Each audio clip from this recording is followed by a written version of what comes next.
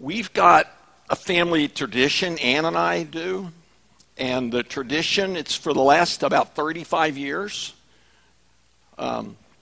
It's that Mama don't cook on Friday night. Okay?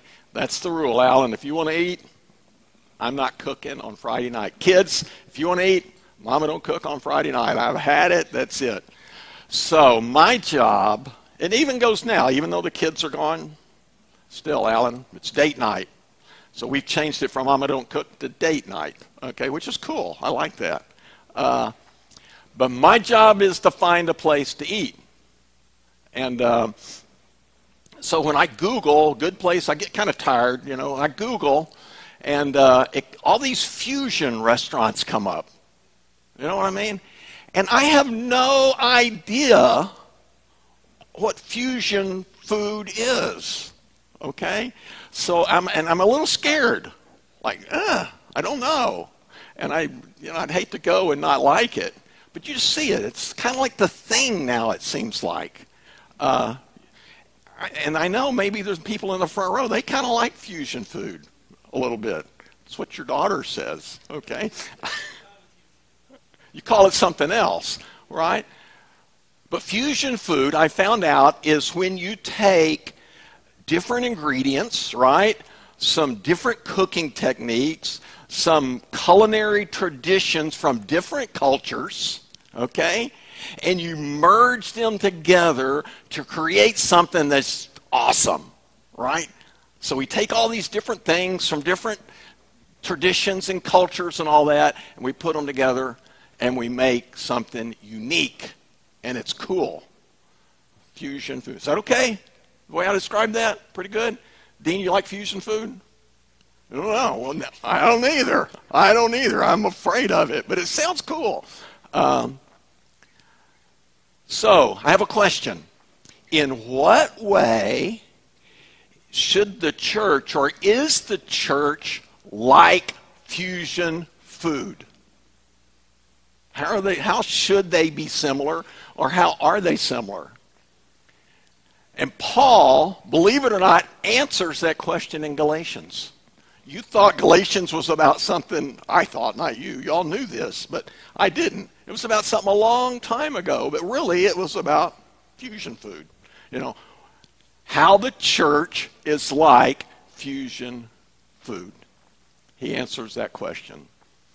So that's what we're going to talk about today. The passage is Galatians 6, 1 through 5. He doesn't answer the question in that passage. But it was written to a church that had different cultures in the church. We had Jews and we had Gentiles. And they didn't really eat together.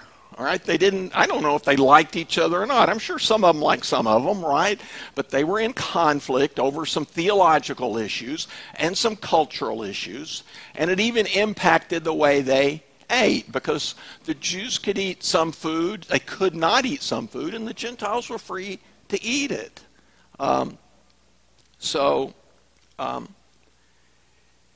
There was some conflict or some differences.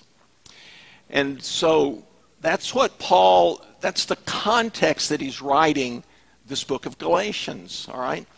And there's a key passage that I want to talk about before we get to Galatians chapter 6, and it comes from chapter 3, let me read, I can just read the verses to you, verse 26 and 28. He says, "In Jesus Christ, you all, both you Jews and you Gentiles, all of you are sons and daughters of God through faith," right? It's not because we keep the law, but it's through faith. But the emphasis is all of you are in the family of God. You're a son or a daughter. You are a child of God. You're in the same family through faith in Jesus Christ. He says there's neither Jew nor Gentile.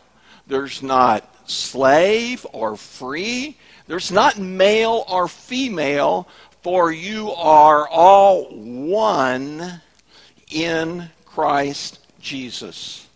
So the emphasis here is, hey, you guys are one You're in the family. You're related to each other, and you're one. He's talking about, hey, you're together in this church, in this entity, okay? But there's one ingredient that's essential to this oneness, and it's grace, which is love freely given, right? The Jews show grace to the Gentiles. The Gentiles show grace to the Jews. And I like to think about it, love, godly love, agape love, freely given. You know, I love you freely without, any qualifications. No matter if I don't like your food or not, I love you. If I don't like the way you do this or that, I love you, right? With godly love. Paul in these verses, we are in community first with God, right? We're sons and daughters of God through faith in Jesus Christ. That is a grace event, right? God poured out his love on us on the cross. He just poured it out. He loved us so much that in spite of ourselves, he sent Jesus to die for our sins. And we're brought into the family because of his grace. It's freely given. This love is poured out freely. I didn't earn it. It wasn't special. The Jews weren't special. The Greeks weren't special. He just did it. Our relationship with God is through grace. And the other thing is, that's important for us to see, and the other thing is the community with each other, right? This oneness. And in the book of Galatians, Paul says this oneness that we have is through grace. You don't earn your way in, right? It's not that you're in God's family because you deserve it more than I deserve it, right? We all are brothers and sisters in Christ. So this idea of oneness is super important. It's very, very important. Our unity in the grace, as a grace community, it tells the world about who God is. It declares the glory of God. So in this passage today, now we'll get to Galatians 6, okay? Paul talks about three things that help us stay in community or that enhance our community, but he talks about three ways we can give grace to each other so that our community stays together. So he's particularly talking to the Jews and Gentiles, and he says, okay, here's three areas that you need to show grace to each other. But it applies to us also, right? It's just a general exhortation on grace. So let me read the passage, and then we'll talk about it a little bit. All right. He says, this is Galatians 6:1. He says, brothers, if anyone is caught in a transgression, you who are spiritual should restore him in a spirit of gentleness, keeping watch on yourself, lest you also be tempted. It says, bear one another's burdens and so fulfill the law of Christ. For if anyone thinks he's something when he's nothing, he deceives himself. But let each one examine his own work, and then his reason to boast will be in himself alone and not in respect to another. For each one will bear his own load. So before we start, we're started, okay? There's three things that Paul talks about, three ways we need to give grace. But there's a key phrase right in the middle of this, and it's the law of Christ. And so I want to talk about that first. What is the law of Christ? And the answer is it's love freely given. Okay? Jesus tells his disciples, A new commandment I give to you, that you love one another. Just as I have loved you, you love one another. That's the new commandment, that we love each other in the same way that Jesus loves us. That's the law of Christ. It's important for us to remember this or think about it as we look at these verses. So how did God love us? He sent his Son, right? Jesus gave himself sacrificially for us, for the good of the world, because he loved the world. And he did that without regard to the cost to him, right? It cost him, Jesus gave up heaven. He came down, he took on the form of a man, he left his home, he came down there, he changed his lifestyle, and he gave his life. It cost him a lot. So he loved us, sacrificially gave himself, even though it was extremely, extremely expensive, without regard to the cost. He also gives his love without regard to our merit. Whether or not we deserved it or not did not enter into it, because we didn't deserve it, right? We were all sinners. He didn't look and say, hey, there's a bunch of guys down there. Girls, not guys, because guys aren't good. There's a bunch of good girls down there, right? And I'm going to send my son to die for them because they deserve it. No, right? Without regard to the merit of the world. And then he also gave himself sacrificially without regard to the response that he was going to get. Right? He died for the sins of the world. And he knew there were going to be some people that were going to reject him. They were going to say no.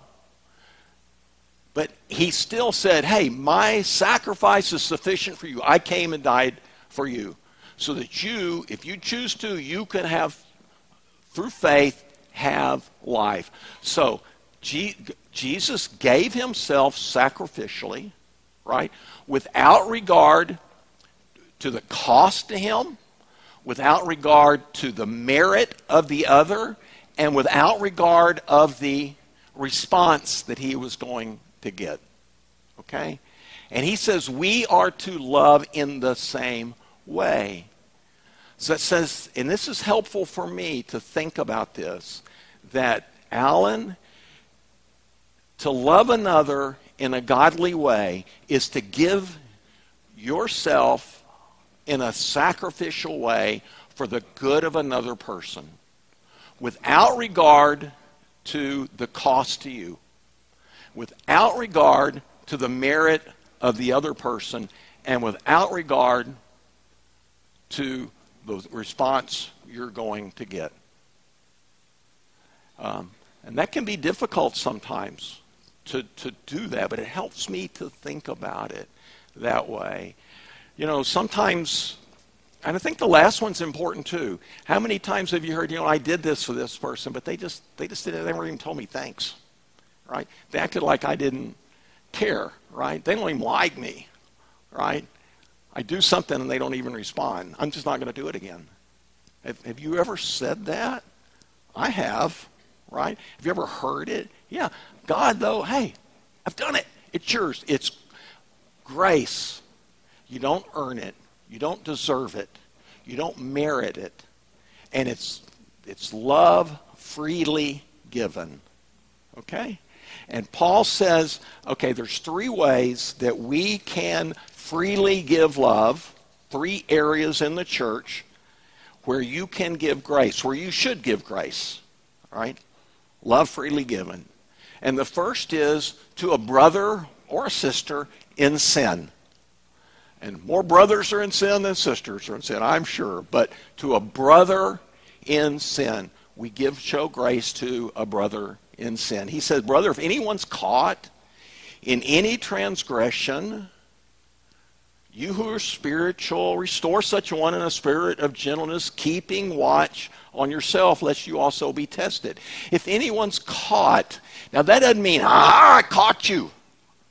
We've got the sin police running around the church, right, looking to see who's sinning. The other day I was driving, I forget exactly where I was. A police car was hidden perfectly, like just waiting to catch someone. I'm judging him, aren't I? He may have been taking a nap. I don't know.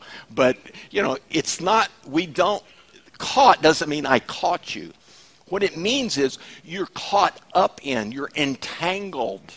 It's like a net, sin threw a net over you, and you're trying to get out of it, and you can't get out of it. You're caught up in it. Or I was trying to run away from it, and it overcame me. And if there's a brother that's caught up in that, maybe someone's got a problem with alcohol or gambling or pornography or, immorality or just something, right? He says, you who are spiritual, restore such a one. And the idea, you who are spiritual, Dean last week talked about walking in the Spirit. We don't walk in the flesh, but we walk in the Spirit. And you who are spiritual, I think Paul's referring to those that are walking in the Spirit. And Paul it's 2 Corinthians 2, I think. I know I'm having a mental block. Okay, 1 Corinthians 2:15, he talks about, hey, a natural man cannot understand the things of God because they're spiritual things.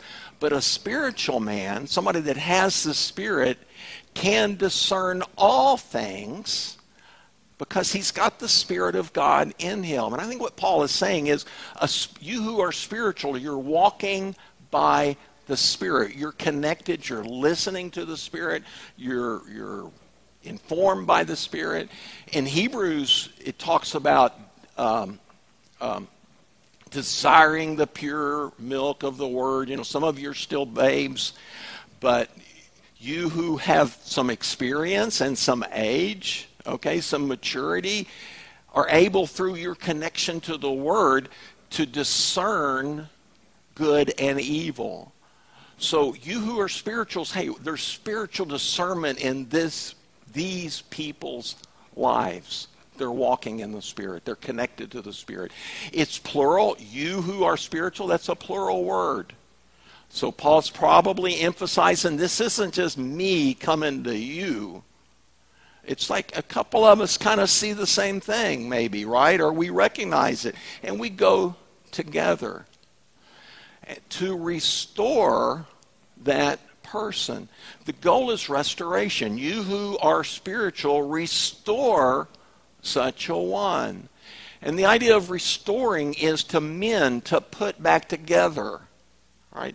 It's used once, or in secular Greek, to put bones back together, to set a bone. Something's been broken, we restore it, we put it back together.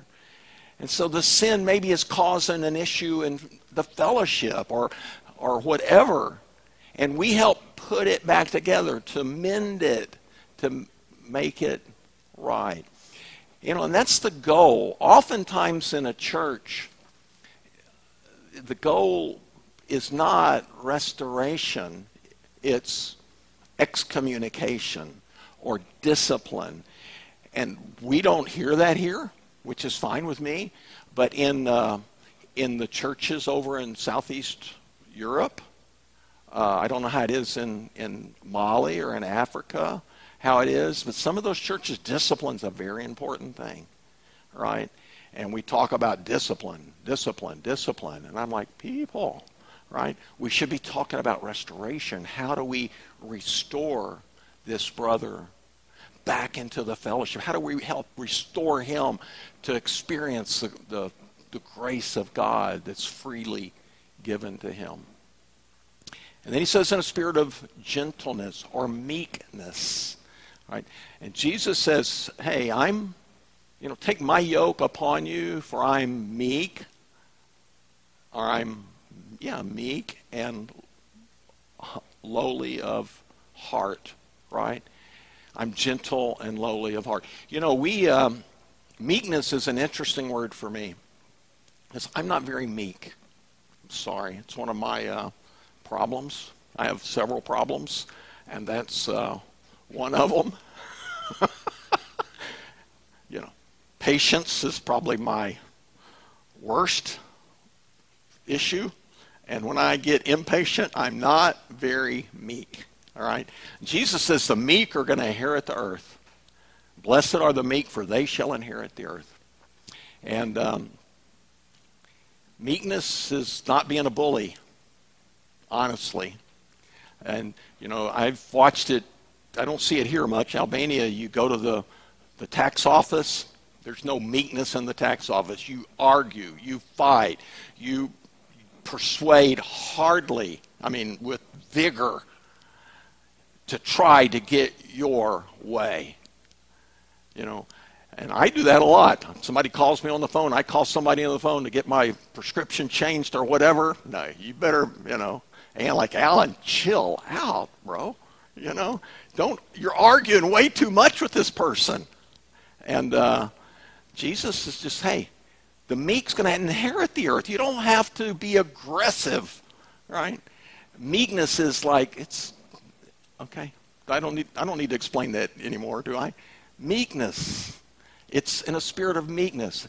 I'm approachable to that person, right? I'm not coming to them like this, hey, right? And it's not even like, hey. It's like, hey, And he says, consider yourself, lest you be tested yourself. And, Paul in 1 Corinthians says, he's talking about how all these things that happened in the past were given for our instruction. He talks about how Israel fell and fell and fell and fell and fell. And he says, hey, you who stand, take heed lest you fall. None of us are immune to sin. None of us are immune. And, and maybe if I think, hey, I'm a pretty good person to counsel people and to correct people, now all of a sudden pride's beginning to work in my heart. But he says, be careful. Watch out for yourself. Check your own heart. Make sure you remove that thing out of your own eye before you try to deal with your brother or sister. So the question for us is, are we a place of disentanglement? How do you like that word? Are we a place where we can help people get disentangled from sin? Or are we just neutral? We just like whatever? And I think most churches are kind of like, whatever, right? We'll just kind of ignore you and act like it didn't happen. But are we a place that can help people as they struggle with stuff? I want to tell you a story, even though we don't have a lot of time. Wait, we got till 11:30, right? 11:45 now. I would not be here today, standing right here, if it wasn't for someone doing this with me. Back when I had a friend in university, Bill Allen was his name. He was a believer. He was in university. He was a young believer, but he was a friend, and we went to church together, and we shared together and stuff like that. But I'm ashamed to say we drank a lot of beer together. Okay? And I liked beer. And so we went our ways. He went to the Marines. I went to the service. Mark, you can tell us, the servants, or John, the service isn't exactly a place where you go to be cured of your desire for beer, right? Or revelry or whatever it is, okay? So I went to the service, and my affection for Lone Star grew and grew and grew. I'm sorry. I'm ashamed to say this, okay? But that was a long time ago. So Bill, Ann and I moved to Houston, and Bill and his wife Sandy were in Houston too. They lived down close to Greens Point. We lived a little bit further north. And he was a basketball player. I went down one time to his home, and we were outside shooting baskets with each other.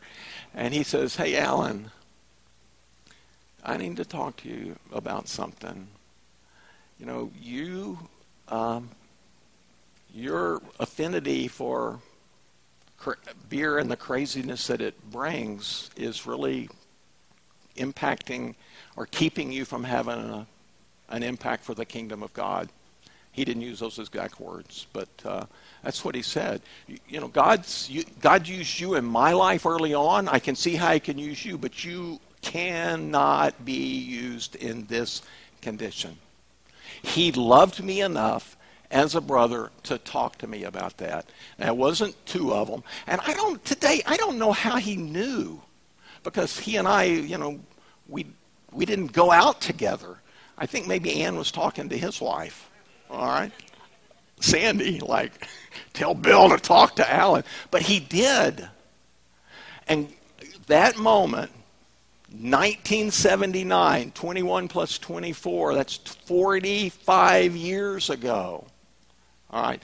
I remember it just like it happened last night. And it impacted my life. That was it for me.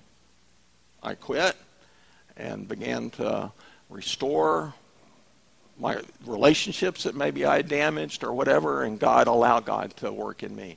So it's important that we do this, that we just don't ignore it. Had he ignored it, I don't think I would be standing here, honestly. So the first thing, we give grace to a brother who's sinning. We don't condemn him. We don't kick him out, right? We understand, hey, yep, you know, if it wasn't for the grace of God, there go I. We talk to him, us that are spiritual. We don't condemn him. We talk to him, encourage him to help him become disentangled from sin.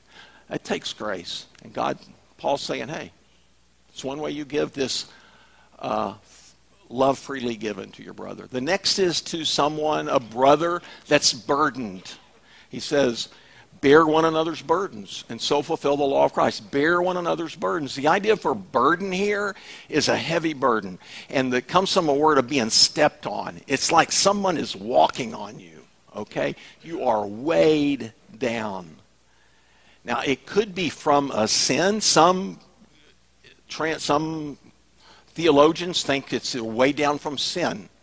It could be, though, that I'm weighed down from persecution, that I'm being persecuted here in my community, especially back there during Paul's time, right? And this person is struggling more than us because their husband's gone to jail, or he lost his job because he's a believer, or whatever. It could have been persecution. It could be just something like a death in the family. Dean and his family right now, it's a pretty heavy burden on them. It could be a sickness.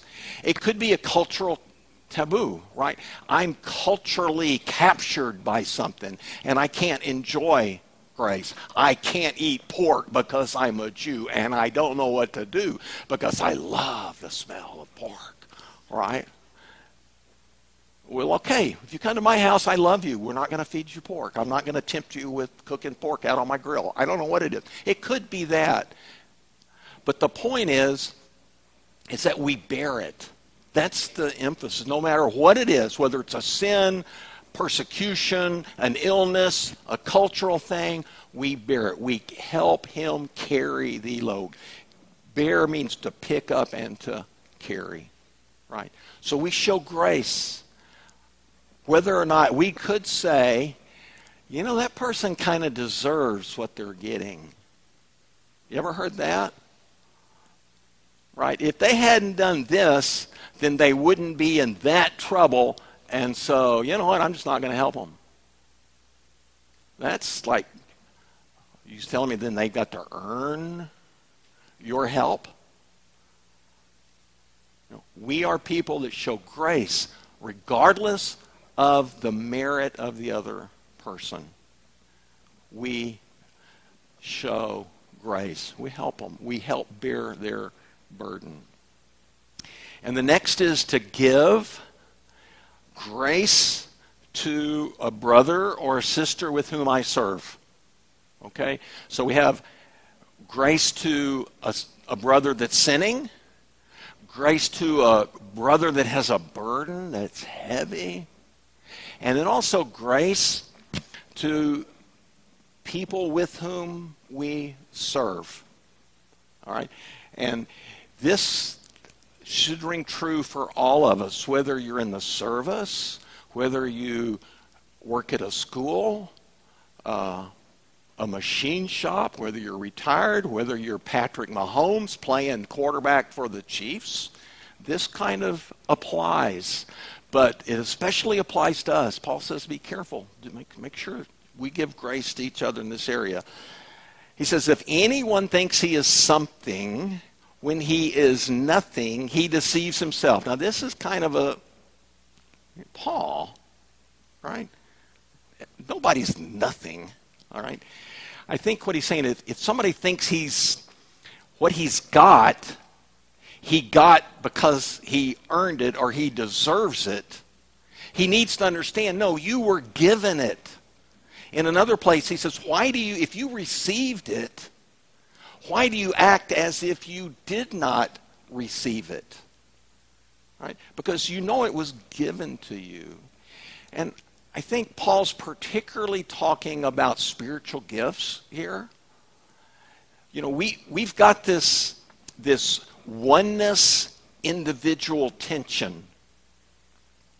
I didn't mention this. We're one as a family, but we're all individuals. And then how do we work together as individuals, right? I've got a role, Jeff's got a role, Michelle's got a role, Jane has a role in the church, right? And we have our own things that we do. And if I think, hey, Alan, the reason I preach is because you're good at it, or this you deserve to preach, you got a message or whatever, it's like, bro, you only do this because of God working in your life. So quit thinking you're special when you're not so special. It's given to you. Right? Makes sense? And the spiritual gifts, that's what it is. He says, hey, God's given you a gift as he wills, according to his will, for the good of the body. And so we have a role, we have a function, we have gifts. Every one of you here who has trusted in Jesus Christ as your Savior, you have a spiritual gift. And it is given to you. You may have a combination of gifts. That's for another subject. But it's given to you to help serve the oneness. Right? So don't think that I deserve that. Or I don't know who Raul thinks he is. Because, I'm a lot better than he is. And Raul's sitting there thinking, come on, Alan, you know I'm better than you. Right, don't do that. We both received it, right? Humility. And then he says, but let each one examine his own work, test his own work, and then he will have reason to boast in himself and not in the other. It's like, are you doing what God gave you to do, Alan, or not? Are you doing it marginally? I say, okay, at least I'm doing it better than that person, right? Or, look at that person. They're not doing what they're supposed to do, and we're suffering. He said, don't do that. Stay in your lane, all right? We tend to compare, right? I compare myself against somebody else. We tend to compete with each other a little bit. Oh, I can do better. Just watch, I can do better. And then we tend to condemn each other, too. They're not doing their job. Football team that Ann was telling me, Alan, look at the play the Chiefs won the Super Bowl with. Everybody had to have their role, right? And everybody had to do their role exactly right. And when they all did their role exactly right, then they were able to have success and they won the game, right? And when you think about it, Patrick Mahomes is pretty good. But he's probably, Andy Reid probably has a lot to do with Patrick Mahomes' success, with the way he organizes his offense. Y'all probably don't care about football. I'm sorry, I do. The way he organizes the plays, okay?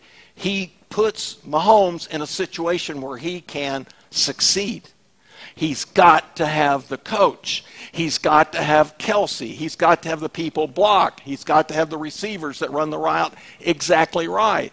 And it's like, you worry about your job, I'll worry about my job. I need to understand I've been given the job to hike the ball. Right?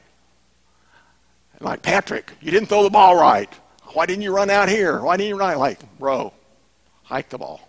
Okay? I'm sorry, it sounds a little crude. But that's what Paul's saying here. Examine your own work. If you were given the gift of service, serve.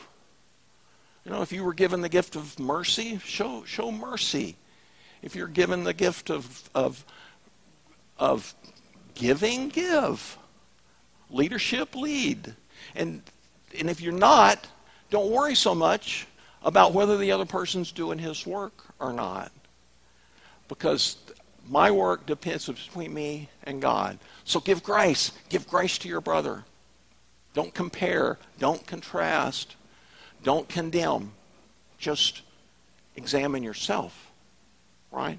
And then make sure, okay, I'm okay. I think I'm doing what God's got me to do. And the last one is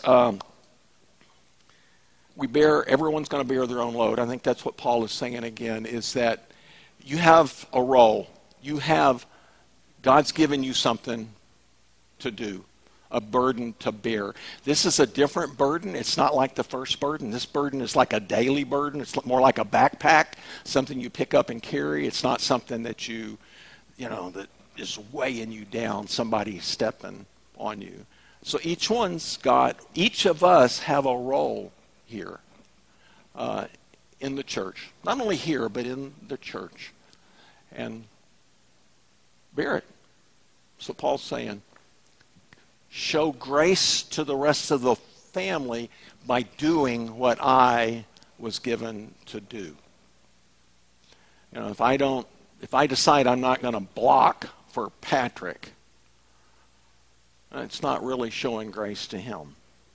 Right? I do my job. And he benefits. So, 3 ways that Paul talks about for us. We show grace to a brother in sin. We show grace to a brother that's burdened heavily. And we show grace to each other as we serve. So it's important, I think, that we understand grace. And I like love freely given. That I give myself in a sacrificial way, freely, for the good of another person, regardless of the cost to me, regardless of the merit of the other person, and regardless of the answer that I'm going to get. Love freely given. And Jesus also says, after he says, this new commandment I'm giving to you, he said, by this will all men know that you are my disciples, that you have love for one another.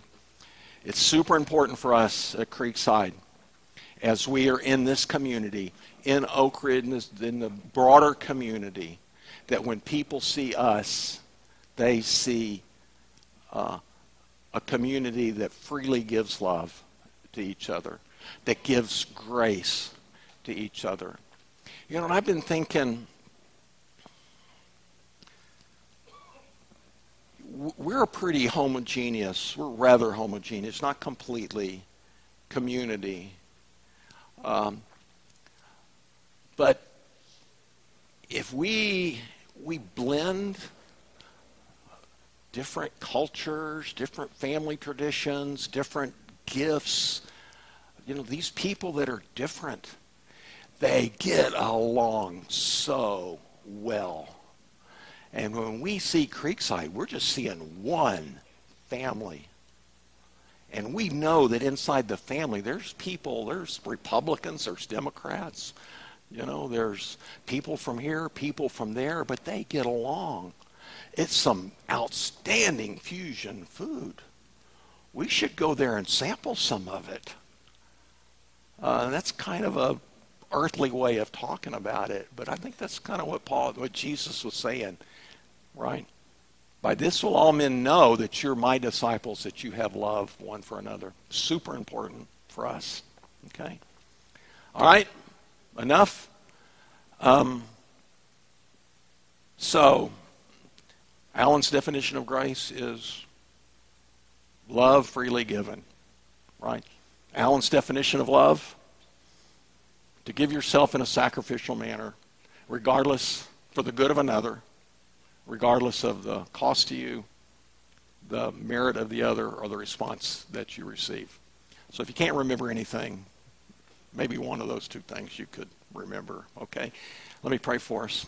Lord God, thank you that you gave your Son, who gave his life for us, gave all that he had so that we might have life. We are grateful for that. And Father, I ask for us as a church family that we would be one. We would be good representatives of sons and daughters of yours that are in unity with each other. Help us, Lord. Please, that's our prayer. And help us to be able to do that in such a way that our community sees us and that you're glorified, we ask. Again, we keep asking for the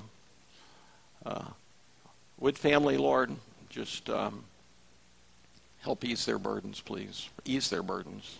We know you can. And we pray this in Jesus' name. Amen. You've been listening to Sunday Morning at Creekside Church in Spring, Texas. We're glad you joined us. For more information, please check out our website at www.mycreeksidechurch.org.